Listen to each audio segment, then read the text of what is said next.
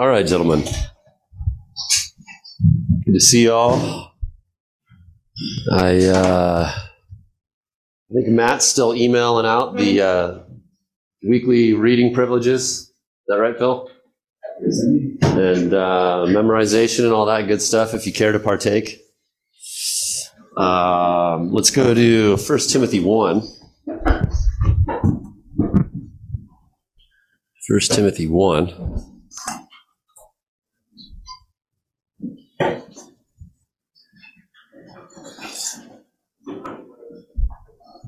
And as you're turning there, I think Pastor Matt's sick today. But I think he did or will be, or somebody emailing out something about Shepherd's Conference for those of you who are going, for lodging. A couple of us will tent up at the Colson compound there up in Canyon Country or wherever it is. And then I think most of us are getting hotels. Did Matt email something out about that? Okay. When did that email go out? Okay, great. Yep, and I think we're kind of getting, if you so choose, there's like 2 hotels right next to each other, conveniently about a 28-second walk from In-N-Out. But there's 2 different hotels, right? You know the In-N-Out. Yeah, I know you do. We walked past it there that one year. They knew us by our nicknames. But there's a couple of hotels right in the vicinity, and I would just encourage you to do that sooner than later. It's filling up. The Hyatt is already full. We usually get rooms there, but that's full. So if you need, financial assistance for housing, talk to Matt about that. There's scholarships available. And I think overflow registration also is still open. Can someone verify that for me? Okay, as of yesterday. So if you still want to go to Shepherd's Conference, kind of the dudes Disneyland, Christian dudes Disneyland, you'll not be the worse for it. You'll be the better for it, I assure you. Can I get an amen to that? Yeah. So, who's all going so far, if you wouldn't mind? All right, Richard's maybe going. All right, well, if you're on the fence, reach your hand down and we'll pull you off. And it'll be worth a while. So, and again, there are scholarships available. All right. There it is. 1 Timothy 1.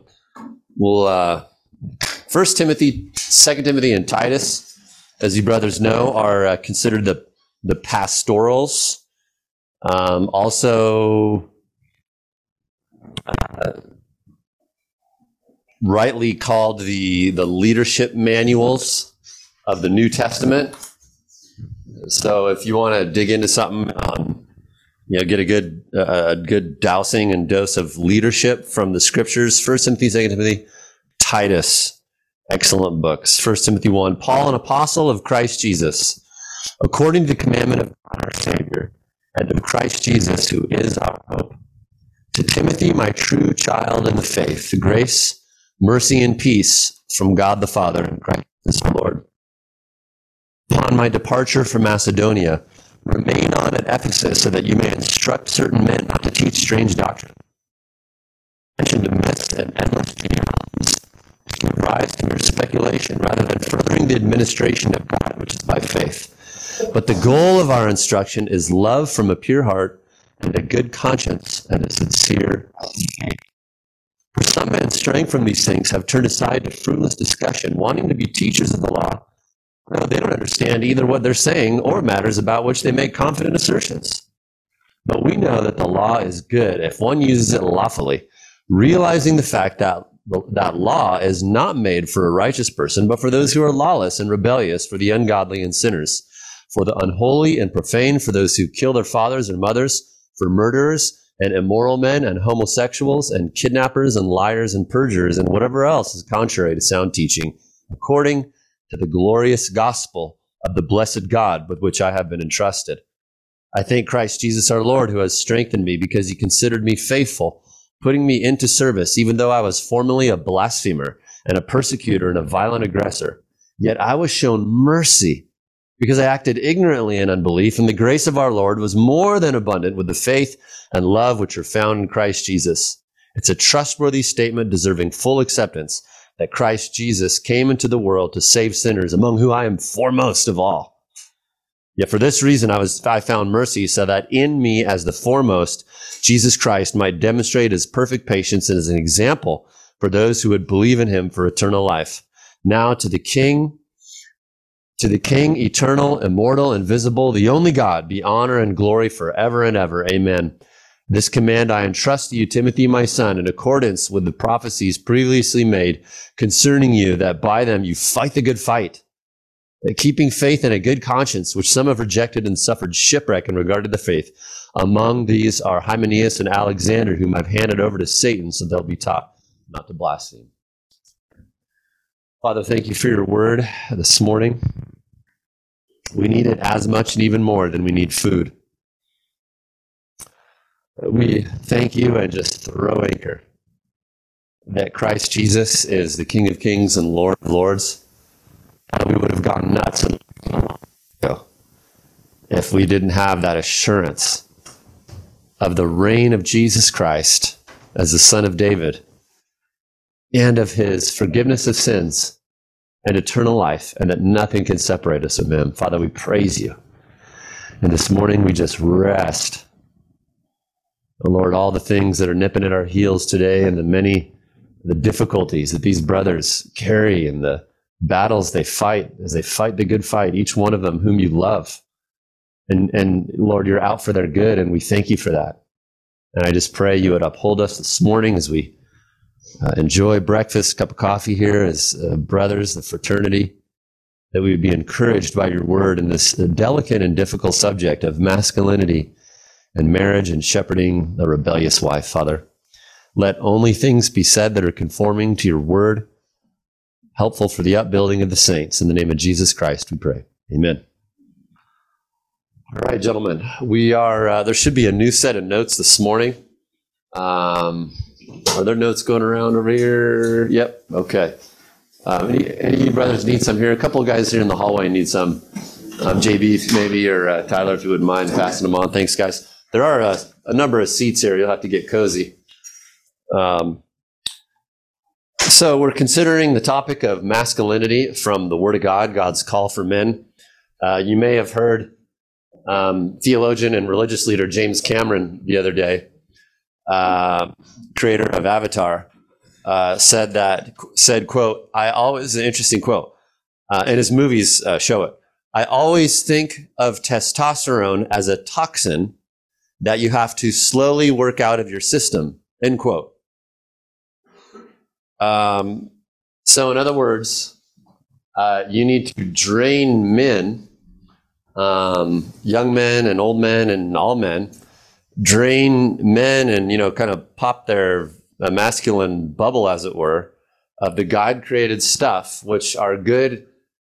God, who in Genesis 1:31, after he looks around, having created men and women, and says it's very good, you have to drain them of the stuff in part that God thought of and concocted to fuel in part masculinity. And so that's sort of the stuff we're up against in our culture. This is no secret to you, brothers. The stripping of men of masculinity. And as you do that, that's obviously unloving to men, defaming of the image of God. It's also defaming of the gospel because, as we know, we'll look at and talk about this morning, the gospel is to be reflected in masculinity and marriage, the man being head of the woman as Christ is of the church, Ephesians 5:22-25. So this is attack on God, on Christ, on men, on the gospel. And of course, it's from Satan. So this is in part why we are studying the issue. 1 Corinthians 16:13 encourages us to be on the alert. Like what's going on around you, stand firm in the faith, act like men, and be strong. Be strong. So this is a small attempt in our study this year to do that. You lose the men, you lose the culture. It's a great damage to children as well in the next generation. As I was listening to to some news yesterday, and I heard a stat. It's hard to believe. I mean, it's not, but it is, I guess, because I don't observe as much. But that 1 in 4 children, elementary age, plus or minus, quote, identifies as transgender. So this is utterly abusive. This is this demasculating of men. It's an abuse, and it's a catastrophic damage to the culture. So we need to be on the alert and stand firm in the faith against these things. It is for the good of culture, men, women, children, that we retain God's roles, which he created, which we thoroughly have studied, Genesis 1, 2, and on. So as we're studying masculinity, just a reminder too, just a few introductory reminders here. God's call for men covers all areas of life. You're not more or less masculine necessarily like on your job or a hobby or something like that. A man is fulfilling his noble call for masculinity if, whatever he does, if he's as long as it doesn't require sin. If he's a garbage man, if he's a computer programmer, a missionary, whatever he does, pastor, a professional athlete. When God made Adam in the garden, what's Adam's job? Adam's not a missionary. He's a gardener. He was a guy. When God called it all very good, that's what he's doing. And he fulfilled his mission in keeping and nourishing, cultivating the garden to take the raw materials of what God made in the world and do something God glorifying with them. Take those raw materials. No, they're not for the deer. They're not to stay in the ground. Get them out of there and prosper the human race. Use them to bless God in whatever you do, and to use them for human flourishing. So Adam was clipping, pruning, picking, digging, trimming, gathering, sweating. This is the first man in his work. To be fruitful, to multiply, so to subdue creation, rule over it. And so this is masculine. This is what we're called to do. We've looked at masculinity in the cross, masculinity in the fear of God. We looked at masculinity in embracing discomfort, a critical thing that is forsook, is forsook at the university level, big time. If there's some view that you're uncomfortable with, and and on and on and on. And so for Christmas, looking at masculinity and marriage. Masculinity and marriage. We looked at God's design in marriage, why he did it, how he did it, that it is God's design. And then we looked at the role of the men, the role of a husband. What's the threefold role that Scripture teaches is the role of a husband in marriage? JB.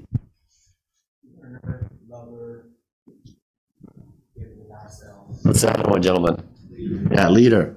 So God has said in his word, in number one, that the role of a masculine husband is he's to love his wife. Ephesians 5:25. He's to lead her. And this headship doesn't come from Ephesians, though it certainly is stated there, but it's seen in Genesis, Ephesians 5:22 to 24. And he's to be a learner. He's to learn about his wife. He's to be a wifelogist. Insert your wife, anthropologist, aniologist, Mollyologist, whatever it might be. So these are our roles in embracing masculinity. Of course, with the onset of, not so much the onset, but the resurrection of the feminist agenda, Archie Bunker, Al Bundy, and Homer Simpson, men and husbands are portrayed as the idiots, the fools of culture, the doofuses who sit there and are scared of their wives and intimidated by them and their fits, and the wife rules the roost. And, things like she's the boss and I got to ask her permission, and all that is dishonoring to God, because the man is to lead as he loves and learns about her, not in this tyrannical, dictatorship type way, where he's a totalitarian, but nevertheless, he is to lead. He is to lead. She's not the boss. And we shouldn't say that. Well, I got to check with the boss. We shouldn't use that terminology, because it's kind of playing into this dishonoring slide in the feminization of culture, which is dishonoring to God. So we keep these roles. And remember, this isn't just about, I'm the man or whatever, but you are. But this is also about the gospel. As 1 Corinthians 11 says, that God is the head of Christ. Christ is the head of every man, and the man is the head of the woman. And so that role is reflected in marriage. And then the gospel, as Christ is the head of the church, and as the church submits to and loves and comes under the headship of Christ, this is to be reflected in marriage. And so this is a gospel issue, that the man leads his home by the grace of God, and it requires the grace of God every second. So this is more the gospel and the function of the Trinity is at stake here. Few reasons among others why it's important. Okay, then last week we studied how the curse has uniquely hit women. Okay, the curse has hit men and women differently, and we saw in Genesis. Let's go to Genesis 3:16 real quick, if you would. Genesis 3:16 and Genesis 4:7. So in Genesis 3:15-ish and on, God is talking about the consequences of rebelling against him and the curse, Genesis 3:16.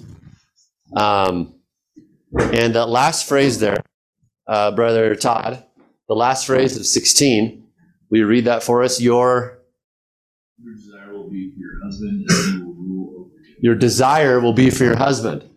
And some have said, well, that means she's really going to want her husband and have this great romantic desire for him. No, this is the context of the curse. This is a bad thing, right? The context here is the curse. So we looked and saw that word desire. Go over to 4:7. And Brett, would you read Genesis 4:7 for us? If you do well, will you not be accepted? If you do not do well, sin is crouching at the door. Its desires for you, but you must rule over it. Yeah. So that word desire there, and Genesis 4:7 is the same one in 3:16. And do you think that when God's talking to Cain there, he's saying that sin really desires to be your friend and romanticize you and come under you? Is that what it's saying? No way. So that Hebrew word there, desire, notes last week, I think it might be in today's as well, means to dominate, rule over, at this combative control. This contentious, you will not tell me, is the idea. So that's the way in which women, as we looked at detail, as we looked at the modern woman, the Proverbs 21 woman, that the curse turns the Proverbs 31 woman into the Proverbs 21 woman. And the modern woman now seeks to take this and I'm gonna live this out instead of and crucify it. And so that helps us to think about what's going on in marriage. Now go to Esther chapter 1, a little test case here. Esther chapter 1. Again, we looked in detail. Did I break it? Sorry, Jen. Thank you. I got some. No, I don't think so. So anyway, we looked at detail last week at how this does damage to the women, and we also looked at for the wife, that her role also is to love her husband. Titus 2:4-5, to submit to him. Ephesians 5:22-24, and to respect. Ephesians 5:33. The Greek word actually means to fear. To have this deep, deep respect for her husband, a reverence for her husband, not a worship, not like she's worshiping him, but that's what the word means. And so for Bible believing, that's what we're going to take it as. That's her role. The curse flips and wants to undo all of this. Okay, hence the feminist movement and just normal, everyday squabbles that most marriages have. Esther chapter 1. This is an interesting test case.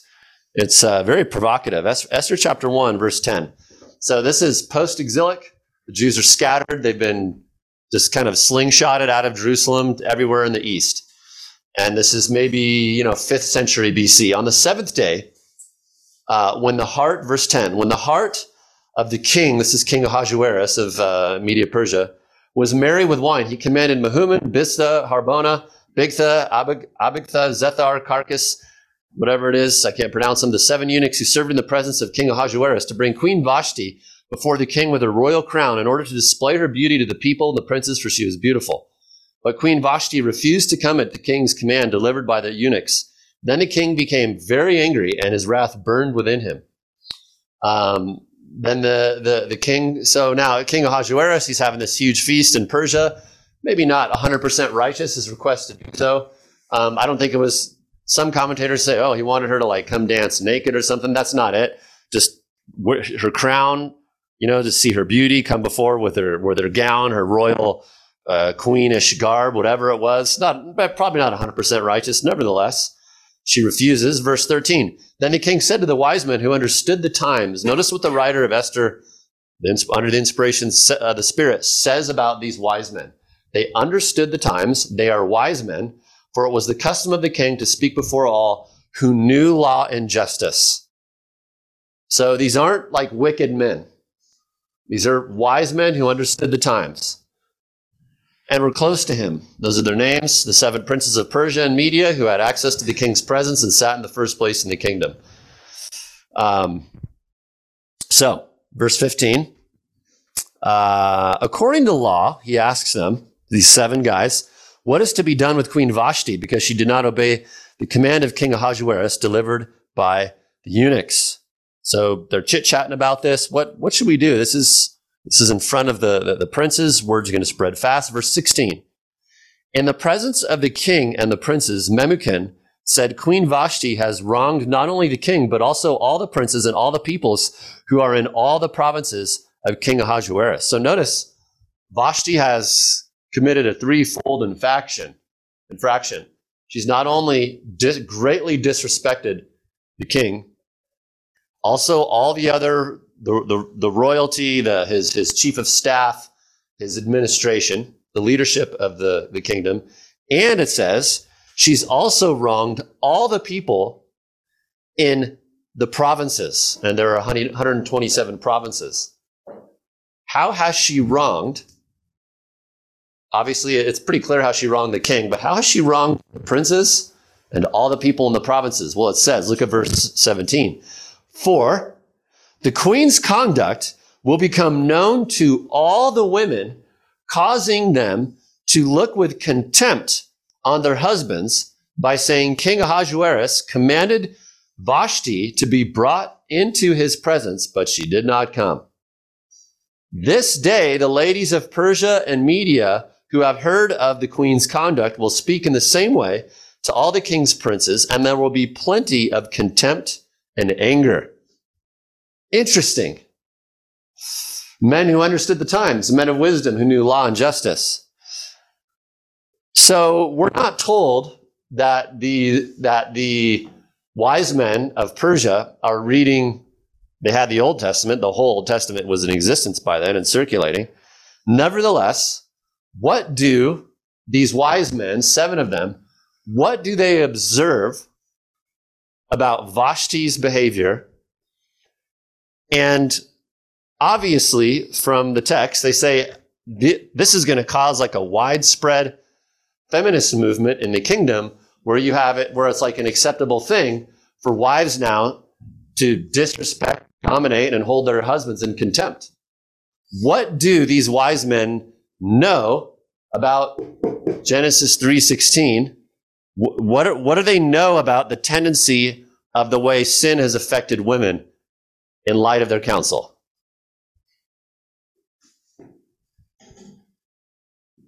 Something like this would embolden them and give credence to that, or kind of apologetic for their rebellion.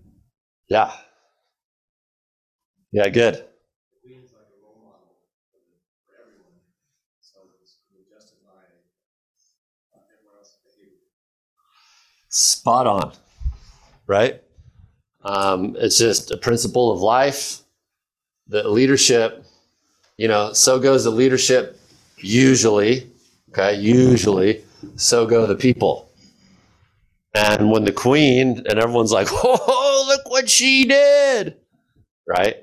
It's going to give credence, embolden a role model where this seed, the seed of this is in the heart of every woman. I mean, God states it to the T in Genesis 3:16. The way every woman is cursed is that when she gets a husband, she will want to combatively control, dominate, rule over, and not embrace what is the zenith of dignified, mature femininity, which is right here. Love him, submit to him, and revere him. And so these dudes see, okay, this is gonna end poorly, right? Everybody follow that? Any other thoughts on that? Any other comments?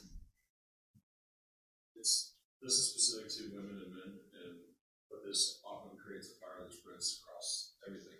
So if you can choose to defy a rule by the king, then you can do whatever you want. Yeah, great observation. And I think Solomon picks up on that in Ecclesiastes when, I think it's Ecclesiastes 8:10 or 8:11, he says, because the sentence against an evil deed is not executed quickly, the hearts of the sons of men are given fully to do evil. I think Ecclesiastes 8:10, or it's either 8:10 or 11, somewhere in there.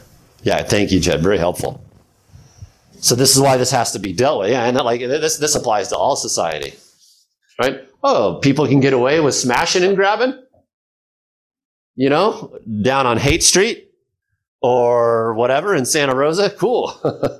This is going to take off and unravel quickly. Oh, the penalty against carjacking has been lowered, in the DC metropolis. Cool. That's not going to suppress the curse that's in us. It's going to let it unravel even more.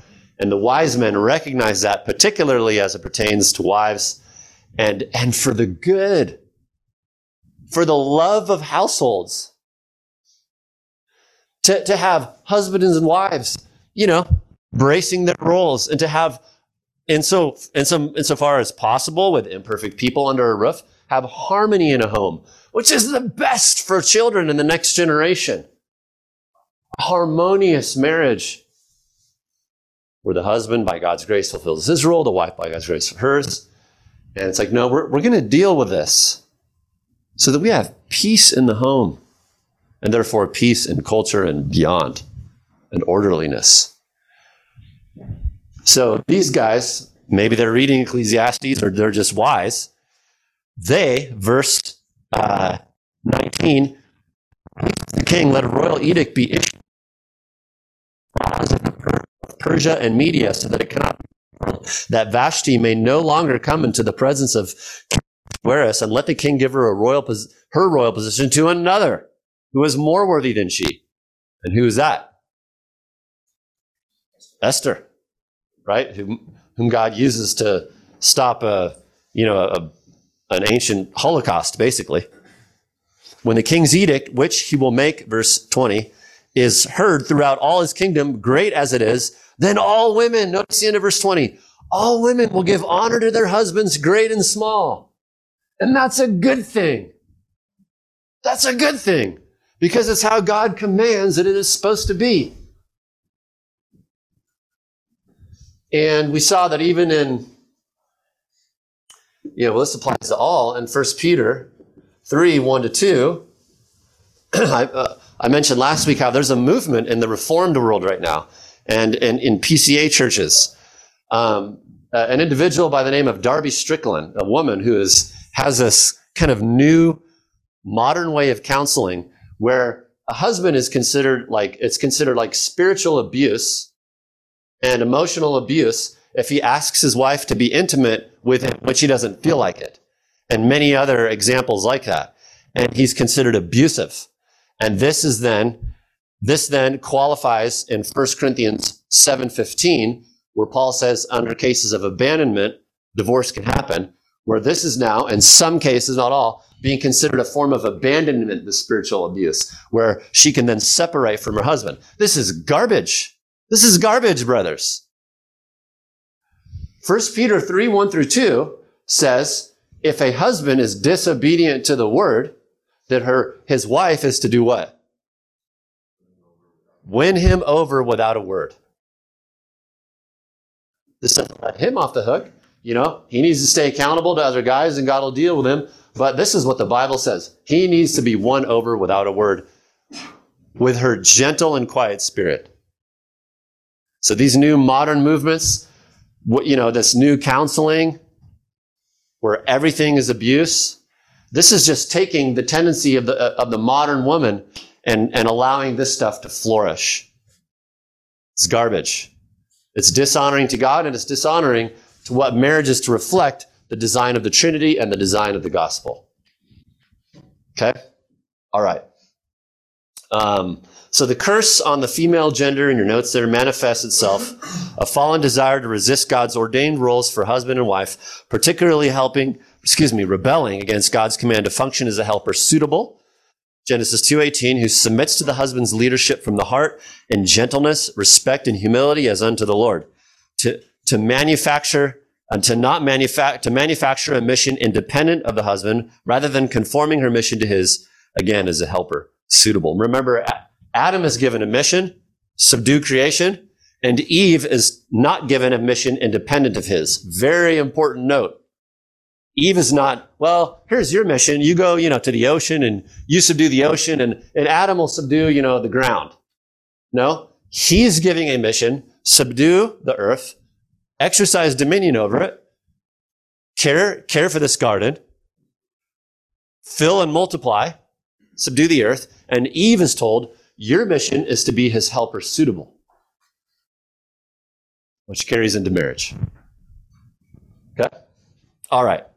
So the modern woman is the photo-negative of a dignified, mature, humble woman in Scripture. The Proverbs 31 woman degrades to the Proverbs 21 woman. Instead of a tender, humble desire to respect her husband, she's competitive and disrespectful. Instead of seeking to demonstrate humble, willing, unified submission to her husband as unto the Lord, she tends towards contention, opposition, and playing the devil's advocate, and on and on and on. All this to observe the unique way in which the curse affects women and wives, so that we husbands would be better equipped to love them, to shepherd them, to lead them.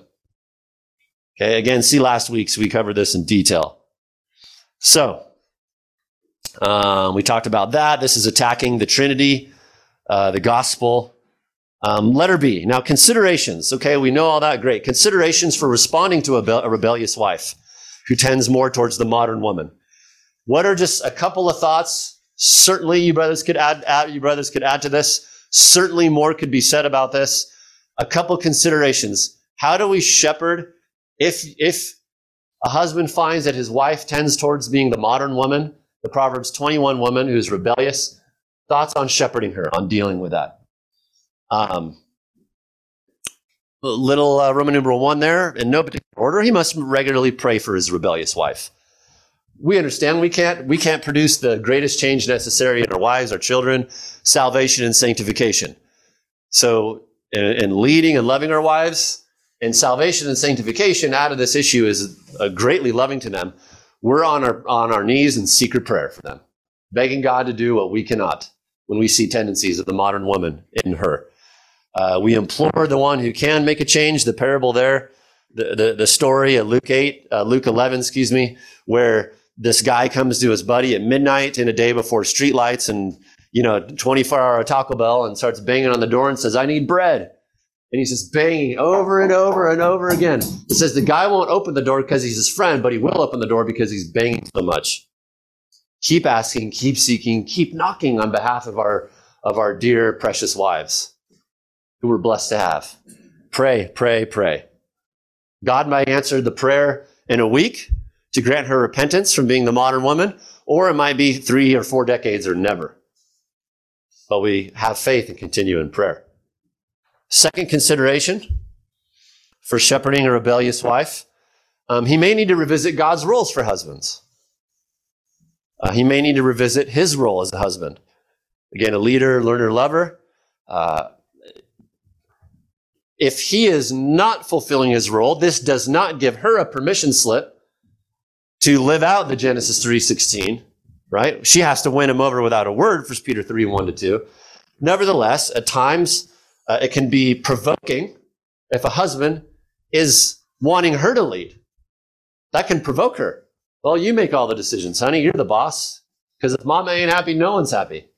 No, that's sin. That's sin. And it can incite her and be unnecessarily, cause an unnecessary temptation.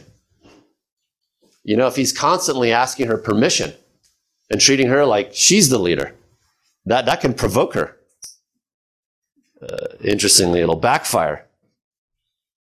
Humility behooves the husband to examine if there's an area needing repentance as it concerns his roles in the home. Maybe he's not living with her in an understanding way. Bad attitudes around her, dumping all our complaining on her. She's not meant to carry all that. Failing to communicate with her. Poorly handling and leading in finances as a husband. That can tempt her. Being demanding with sexual intimacy. Demanding sexual intimacy at poor times when she's sick or has had a brutal day with the kids. That can be a temptation for her. Live with their wives in an understanding way.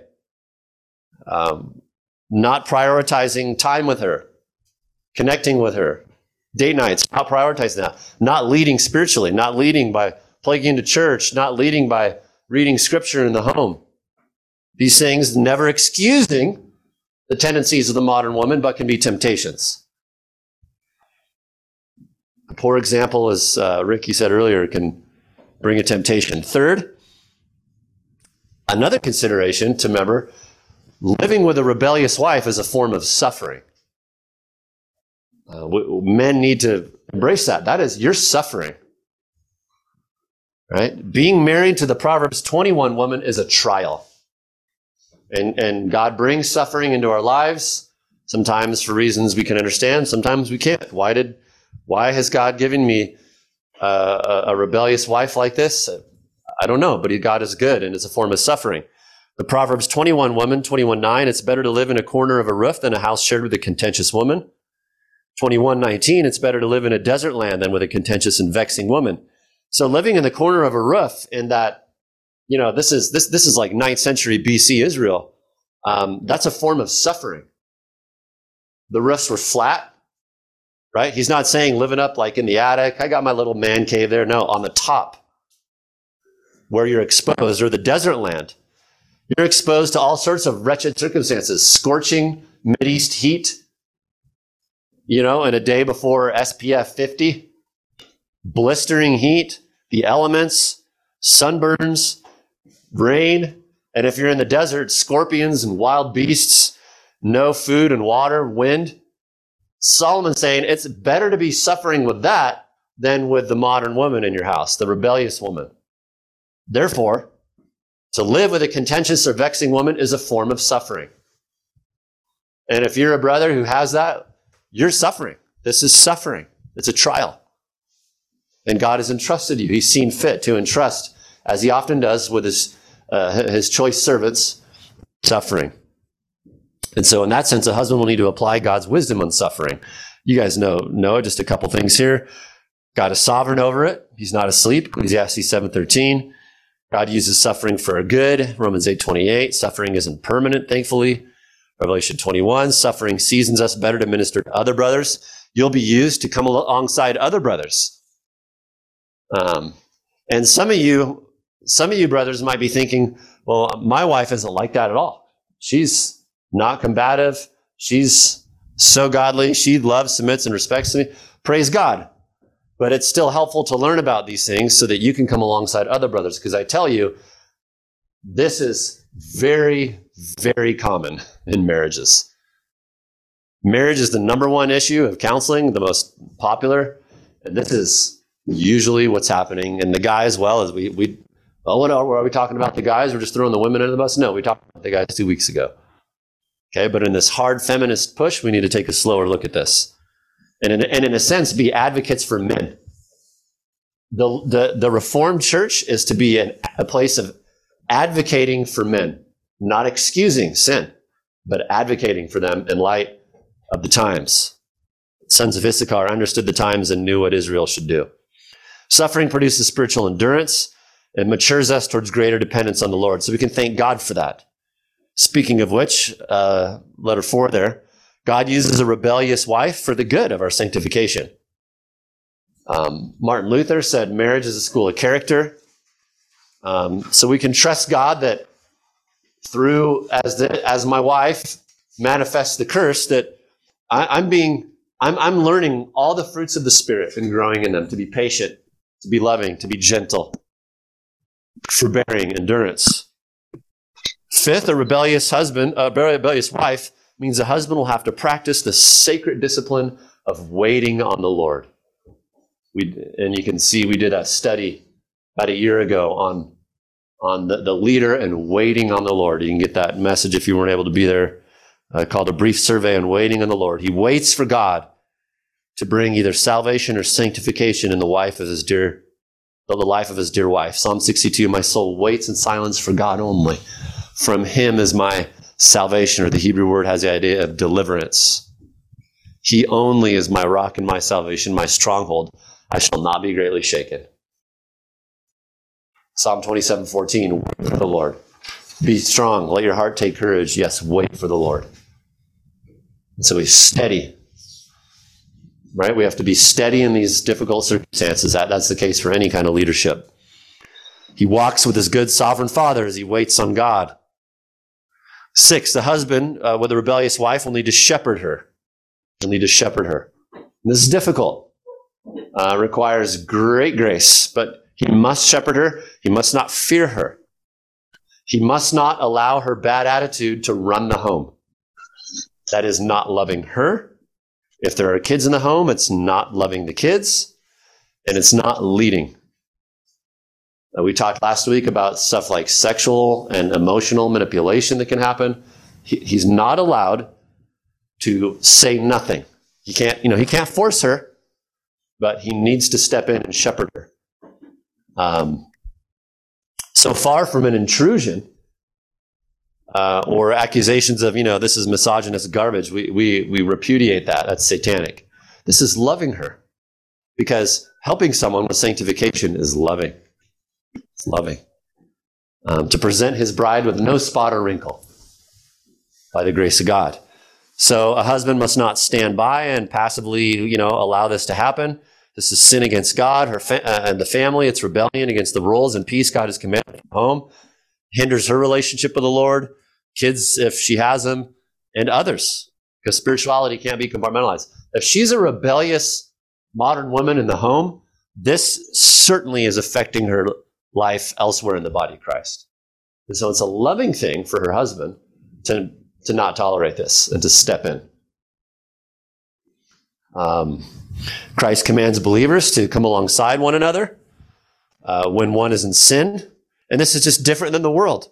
We have to de-world. That's unloving. That's controlling to say something. No, it's not. The Bible calls it love. Repent of that fleshly attitude. Matthew 18:15, our blessed Lord said, if your brother sins or sister, who your wife is, go and show him his fault in private. We don't gossip about her to our guy friends. That's sin against her. We might get advice, but we're not like, oh man, the old lady is this and that. We don't do that. That's not honoring to her. It's loving also to come alongside her. Proverbs 27:5. Better is open rebuke than love that is concealed. Faithful are the wounds of a friend, but deceitful are the kisses of an enemy. Hebrews 3:12-14.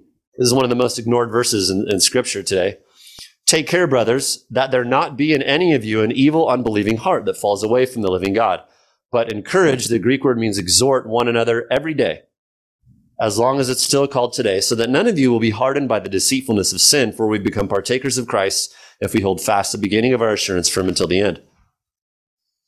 So one of the ways we not be hardened and continue in the faith is people coming alongside of us. So that's Scripture to substantiate the idea that if there's unrepentant sin in the home, a brother needs to come alongside his wife and confront her. Okay? Well, you don't know, she'll respond, she won't like that.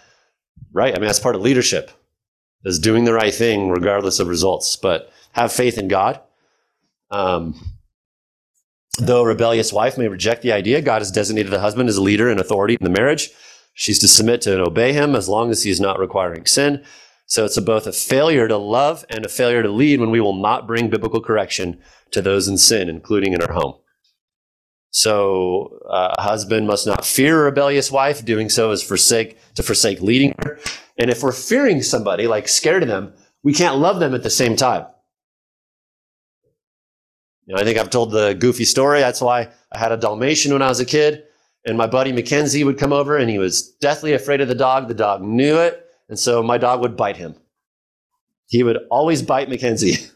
He would not bite people who pet him and, oh, hey, good to see you, Spot. His name was Spot. We got him from the pound. We tried to change his name and he wasn't feeling it. My name's Spot and you ain't changing it. But just a silly illustration to show that we can't be scared of someone and love them at the same time, much less our wives. Right? So just thoughts on shepherding a rebellious wife. Like, what does that look like? Obviously, gentleness. Gentleness, Proverbs 15:1. And, we don't come in there and shaking our finger, none of that. A gentle answer turns away wrath, but a harsh word stirs up anger. So gentleness. Greek word for gentleness means power under control. Galatians 6, brothers, if anyone's caught in any trespass, you who are spiritual, restore such a one in a spirit of gentleness. Some people think gentleness is never saying they're sinning or never saying they're wrong or never correcting them. No, that's sin. Gentleness is, at times, saying hard things in a spirit of, look, I should be in hell for my sins. I am no better than anybody. And with a graciousness and a tenderness. Unruliness requires admonishment if our wife is being unruly. 1 Thess 5:14 says, we urge you, brethren, admonish the unruly. Faithfulness is our goal as we have to rebuke and correct a rebellious wife. Meaning, okay, God, this might not end up well, but I have to say this to be faithful to you. I pray for good results. If it's not, that's your department. Our department is faithfulness. Results are God's department. 1 Corinthians 4:2, it's required of servants that they be faithful. If she's sinning in the moment, a husband may lovingly tell her things like, just a few examples, you guys can think of others. And to be real transparent, my wife and I have discussed these things and have implemented them as we've struggled in our short 20 and a half years of marriage. We've had to wrestle through this as I've failed in every single one of these areas. And my wife would tell you she's failed in every single one of these areas too. And so these things, we've had to test these. This isn't theory. He may say things like, again, just examples. Honey, I care for you in our marriage. We need to grow in honoring God together. This will bring more joy to the marriage. But I'm not going to talk with you about this, whatever the issue is, when you are being disrespectful like this. When you're sinning against the Lord. When you're continuing to pressure me to get your way. We're done talking about it. Also, just again, these are just suggestions, not a formula. Saying things that take it off of you and put it more on God. Not, how dare you speak to me that way and treat me that way? We don't want to make ourselves the center in these heated seasons.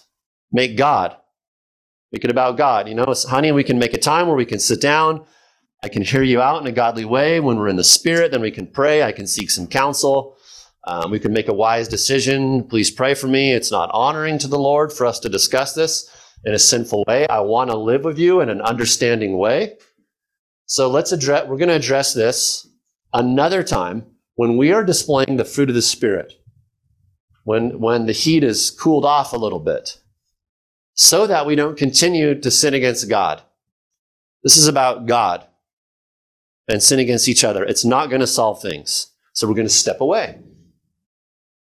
And honey, God, not me, God says you're to respect your husband. Again, best in my imperfect experience, better to say that than, you need to respect me. That puts you at the center, and it's about obeying God. At times, there can be unpleasant responses in these moments.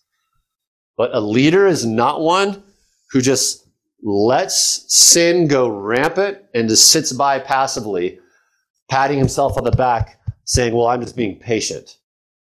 No, there are commands that God has given in those situations. Patience means I understand I can't force sanctification.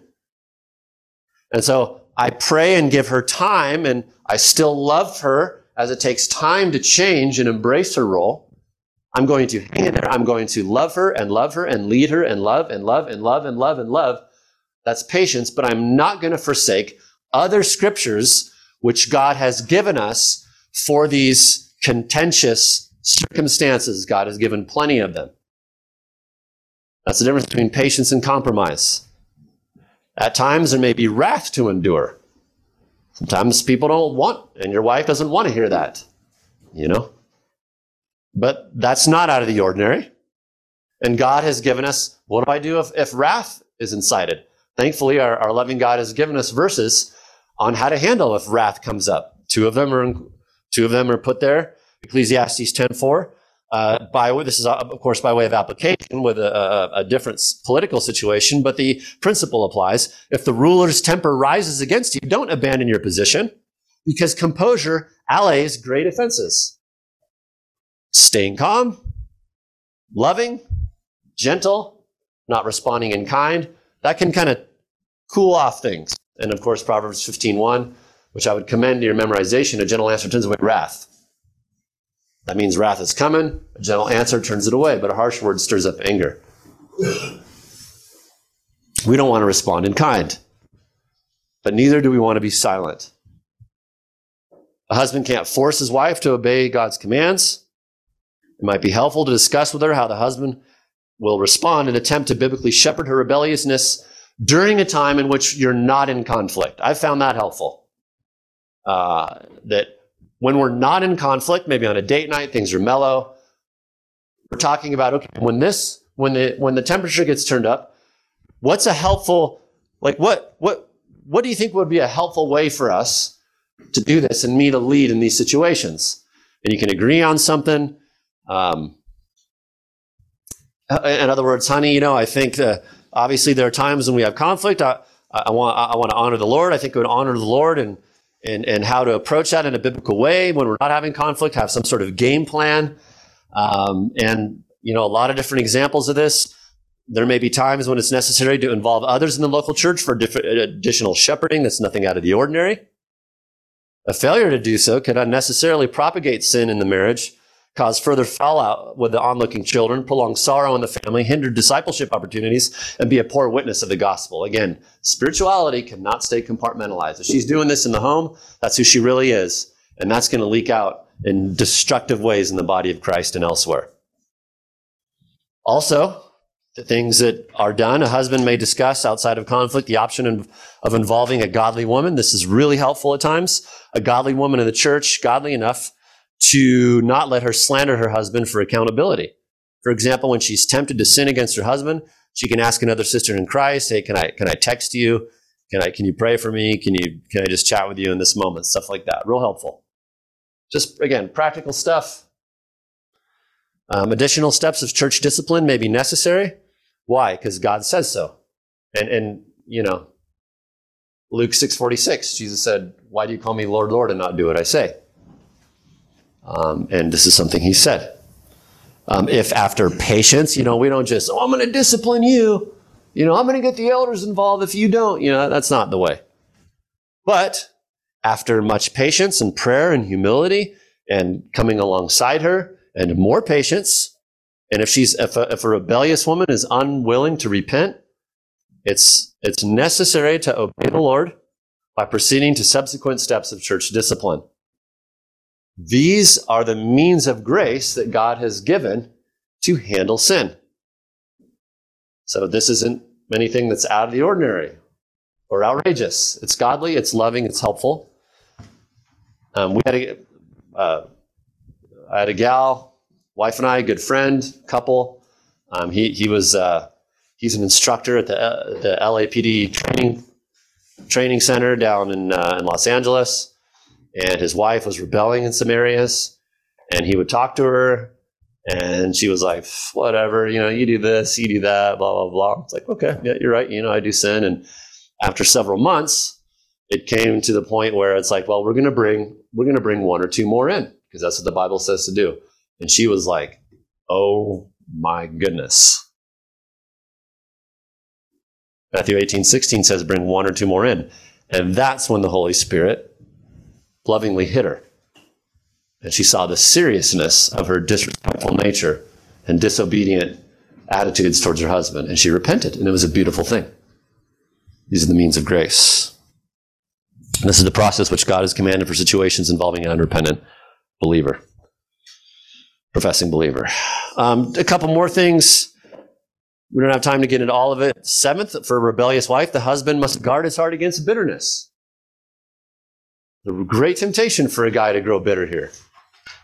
But it's not okay. He needs to set his focus on Christ.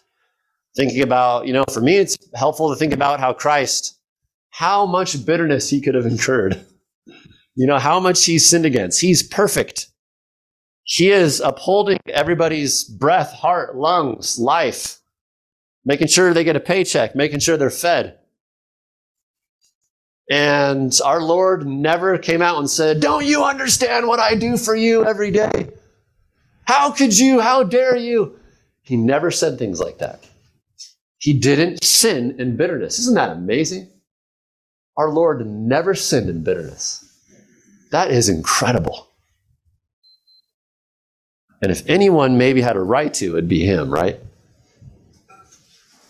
But instead it says, 1 Peter 2:20, the Lord the example. What credit is there if when you sin and are harshly treated, you endure it with patience? But if when you do what's right and suffer for it, you patiently endure it, this finds favor with God. You've been called for this purpose, since Christ also suffered for you, leaving you an example for you to follow in his footsteps. Guard against bitterness. Also, number 8, and we'll just 30 seconds here, gentlemen. The husband with a rebellious wife needs to guard his heart against covetousness. This is a real issue with some guys. In other words, I wish my wife was like so-and-so's wife. The grass is greener on the other side syndrome. And we ought never to say to our wives, why can't you be like, insert another wife's name? That is just so unhelpful. The husband with a rebellious wife, number 9, should seek counsel from other brothers while refraining from slandering her. Number 10, the husband with a rebellious wife can practice thankfulness for her. There's something to be thankful for her. If she's not Satan, and she's not, you write down, you can journal, I'm thankful for this, and tell her. Number 11, the husband with a rebellious wife can deepen his relationship with the Lord for strength. Increase your quiet time. If you have a rebellious wife, instead of an hour quiet time, do an hour and a half. Dig into theology, scripture, prayer. Just 11 suggestions, thoughts for shepherding a rebellious wife. And all of this, brothers, we're reminded that God is sovereign. We can't control people. We obey God and leave the rest to him. We're weak and needy. These situations remind us how weak we are. That's part of the point. And we're freshly driven to the cross. Freshly driven to the cross to receive grace and forgiveness and strength from our blessed Lord and Savior. Let's pray. Father, thank you for your word that is helpful. Your word is sufficient. Lord, we understand that in those of us who are married in marriage, that we have so much growing to do as men. We're dependent on you. We can't change people. But Father, help us to be faithful in the commands we've looked at. Help us to lead, to love, to learn. I pray for all the wives in here to be faithful, to love their husbands, submit to them, and grow in respect for them, so that the Trinity, the Trinitarian design would be honored, the gospel would be modeled, albeit imperfectly. There'd be peace in the home and just delight. Father, your ways are so good. You only command that which will bring blessing. Thank you for that. Even when certain commands are scary and intimidating, we understand you're out for our good. So for these brothers, would you do them good? Would you strengthen them? Give them extra grace this week and all they're doing, singleness, marriage, parenting, whatever it might be, in work, until we meet to worship you corporately. In Jesus' name we pray. Amen. Thanks, gentlemen. Grateful for you. Praying for you guys.